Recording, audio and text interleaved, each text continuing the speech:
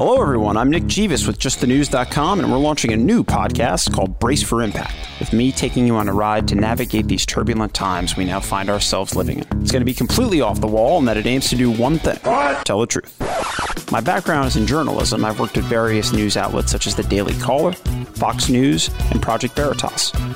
The individuals I've met along the way are some of the hardest working, strongest, and smartest people our nation has to offer. We're going to be talking to them about life, liberty, and what's happening in our world today. It's not hard to see it. At the grocery store, at your child's school, your church or place of worship, even looking out your window, things are collapsing. It's the end of the world! We are headed for a cliff at 100 miles an hour with no signs of stopping. But the crash is not a certainty.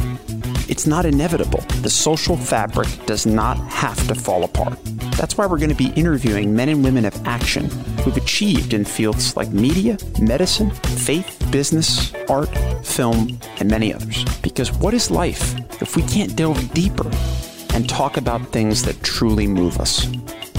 We'll also have plenty of comic relief along with some movie and music selections to help you cope as well. We got a full tank of gas, half a pack of cigarettes, it's dark, and we're wearing sunglasses.